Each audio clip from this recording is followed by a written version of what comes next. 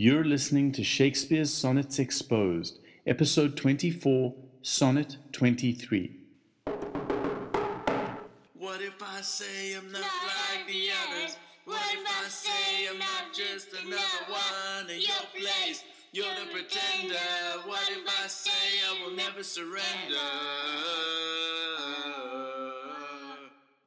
I recently migrated this podcast from SoundCloud to Podcast Garden and have been having a lot of trouble with the new host. As of Saturday, I've now learned how to host and manage the podcast on my own server. Dealing with hosts and providers has taken a significant amount of effort away from the podcast itself, but I can now say with confidence that the podcast is safe and reliable in its final resting place. Of course, I'm now not only recording this episode 2 days later than planned, but I've managed to bite my tongue. So if you notice a slight lisp, then please note that there's a painful reason for it. Once again, I'd like to thank my patrons for their contributions, and as importantly, for showing faith in a project I've been obsessed with and possessed by for years. If you haven't already, then please sign up to support the graphic novel adaptation at www.patreon.com/FisherKing. Every dollar helps breed a page that brings us closer to a beautiful graphic novel that will make the sonnets so much more accessible. And of course, 10 times that dollar will bring you the finished product 10 times faster. Sonnet 23. Sonnet 23 is precisely the kind of sonnet that frustrates me when I read others' analyses of it, in particular because contemporary interpretations rely on modifications to the original 1609 quarto text. After clearly establishing a theme of writing and reading in the 22 sonnets prior, some scholars have modernized the word books to looks, which radically changes the meaning of that line and those that follow. I will say this now, and I will repeat it towards the end of the episode. I don't think that there is a single misprint in the entire sonnet sequence. I strongly believe that Shakespeare worked side by side with Thomas Thorpe to ensure the perfectly accurate printing of the only work of his that he would ever publish. With that out of the way, Sonnet 23 is another plea from Shakespeare and the sonnet to the reader, requesting that the reader lend the sonnets their voice and read the sonnets out loud. As an unperfect actor on the stage, who with his fear is put besides his part, or some fierce thing replete with too much rage, whose strength's abundance weakens his own heart. So I, for fear of trust, forget to say the perfect ceremony of love's rite, and in mine own love's strength seem to decay, or charged with burthen of mine own love's might. O let my books be then the eloquence and dumb presages of my speaking breast, who plead for love and look for recompense, more than that tongue that more hath more expressed. O learn to read what silent love hath writ, to hear with eyes belongs to love's fine wit. Right, let's analyze Sonnet 23. The primary intention of this sonnet is relatively straightforward.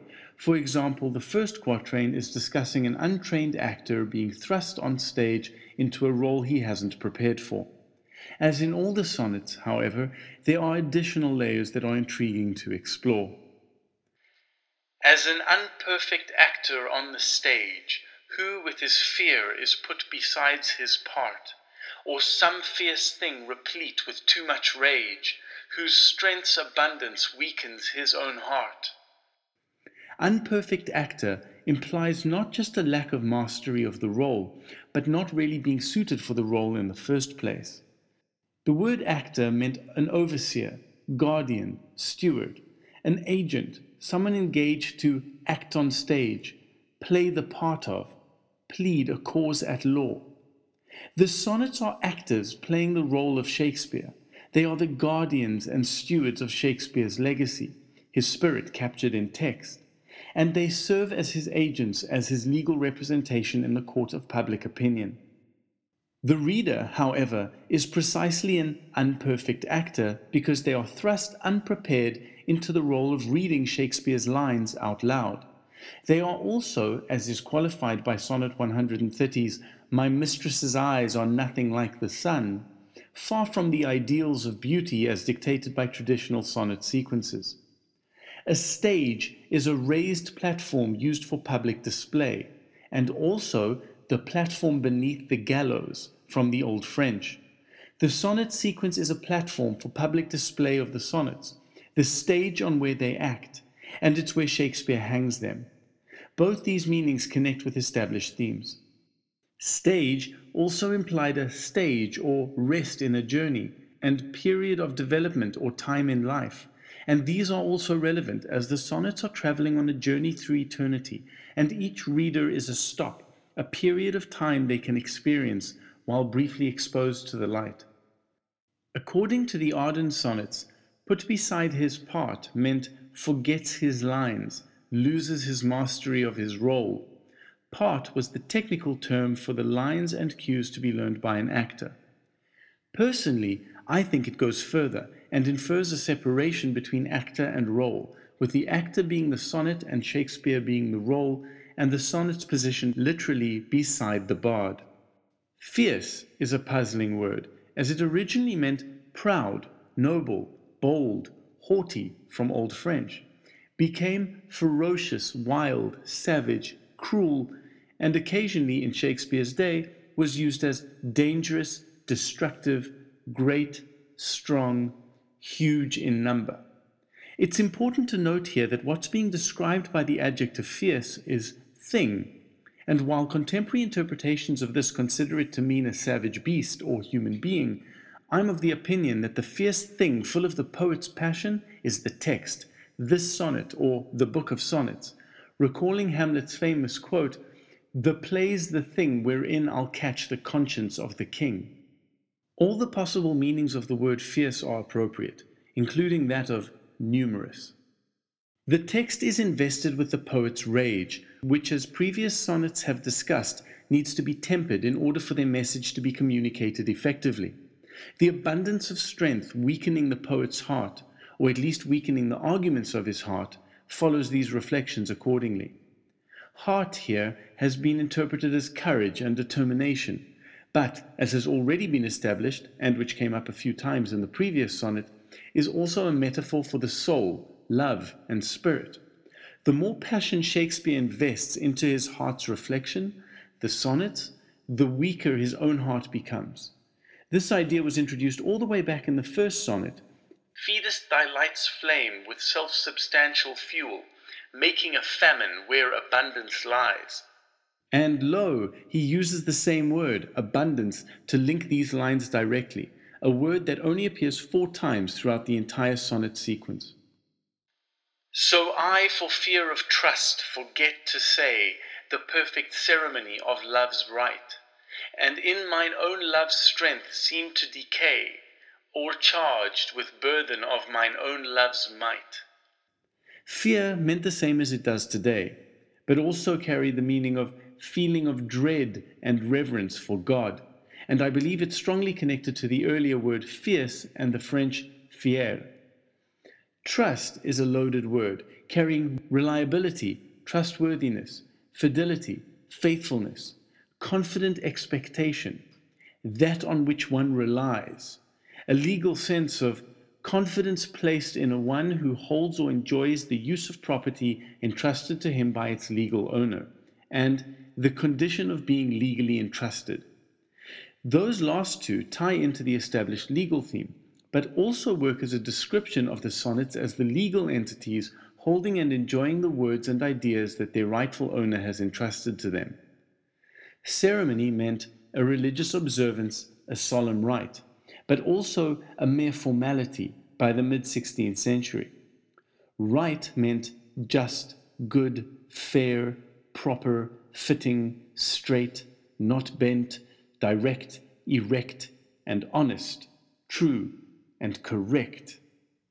It was probably also a play on the word rite, meaning religious observance or ceremony, custom, or usage, which would render the line "the perfect ceremony of love's rite" a tautology.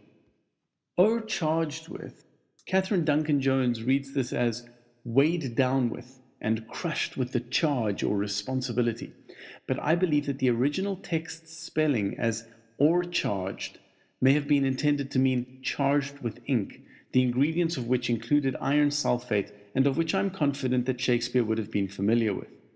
Iron sulfate played an important role in alchemy, and Shakespeare's sonnets are a form of alchemy. Ever since Sonnet 18, I've been considering alchemy to be an established theme that begins with the refiguring discussed in Sonnet 6.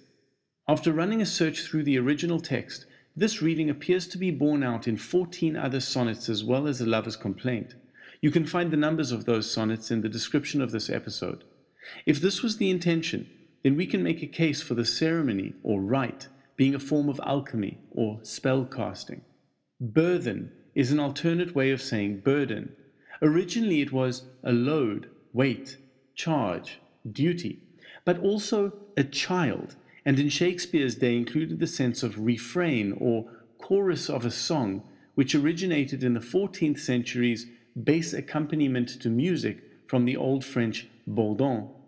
In addition to the contemporary interpretation of this line as continuing the earlier comparison to an enraged beast, the implications of a child and bass accompaniment bring us back to the framing theme of the sonnets being little sons, or replacements for Hamlet, and the musical theme established in Sonnet 8 based on sonnets being little songs. From Shakespeare to the sonnet, the second quatrain would then read, I, an actor, out of pride for what I have entrusted to you and fear for it, forget to adhere to the formalities and traditions of love. The more of my strength I invest in you, the closer I come to death. You are charged with ink and are the duteous song child that is a product of the power of my love. From the sonnet to the reader, the second quatrain reads, I, an agent of Shakespeare, for fear of trusting you, forget to adhere to the formalities and traditions of love. I am so full of love that I seem to be in danger of self-destruction, or coming across too strongly to be believed, and I am ink-charged with the duty of carrying Shakespeare's power.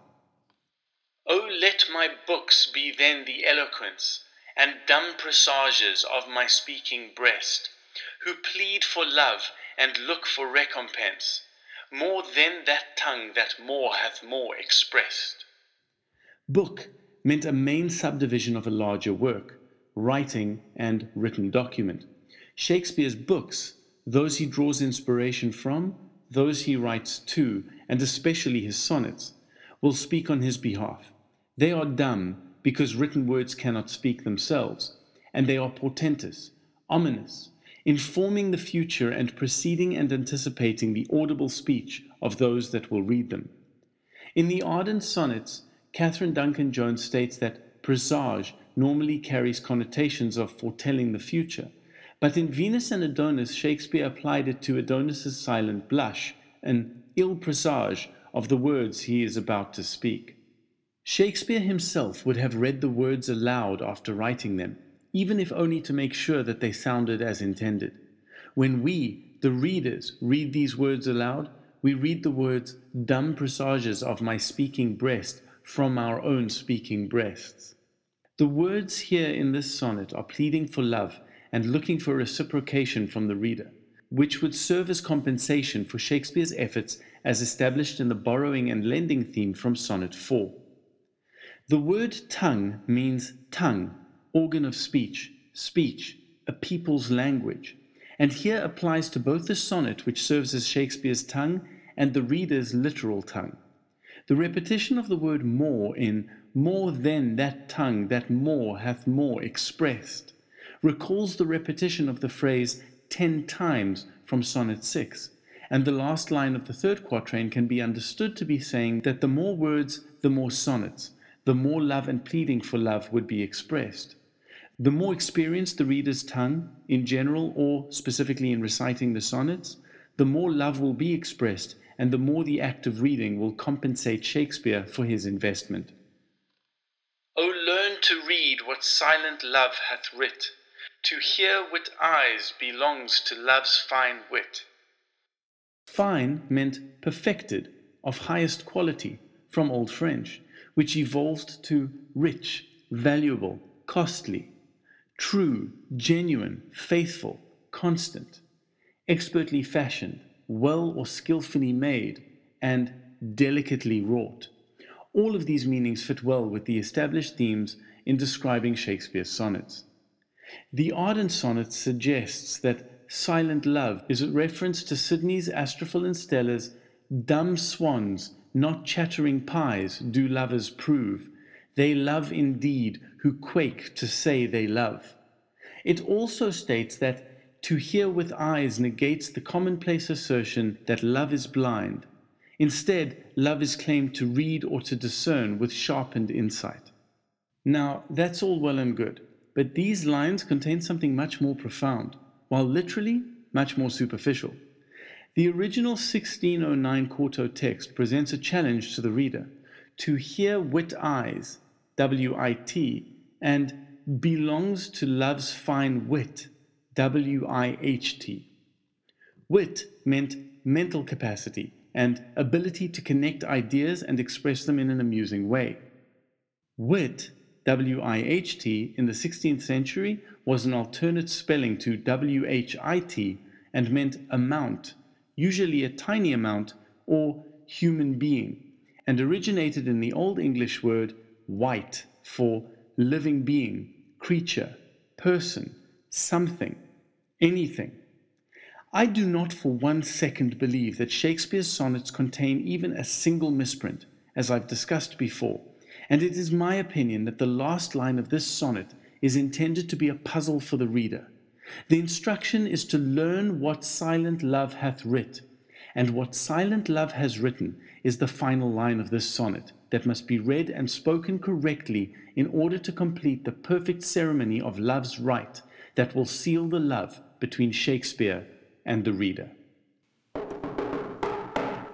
While the sonnets have been recognized and adored by scholars and fans the world over, they haven't enjoyed the same kind of mass appeal as his plays, and Shakespeare's intention for his works was always to appeal to a broad cross-section of society. It is my aim to rescue the sonnets from obscurity, from the darkness, and to that end I am producing a graphic novel adaptation, recording this podcast, converting these podcast episodes into a book, and tattooing 154 images representing the sonnets onto my body. Once again, I need your help to make this happen. Please consider signing up to support this project at www.patreon.com/FisherKing. Keep up with the graphic novel progress at sonnetcomics.com and join our community discussions on Reddit at /r/sonnetcomics with an X. Thanks for listening. What if I say I'm not like the others? What if I say I'm not just another one in your place? You're the pretender. What if I say I will never surrender?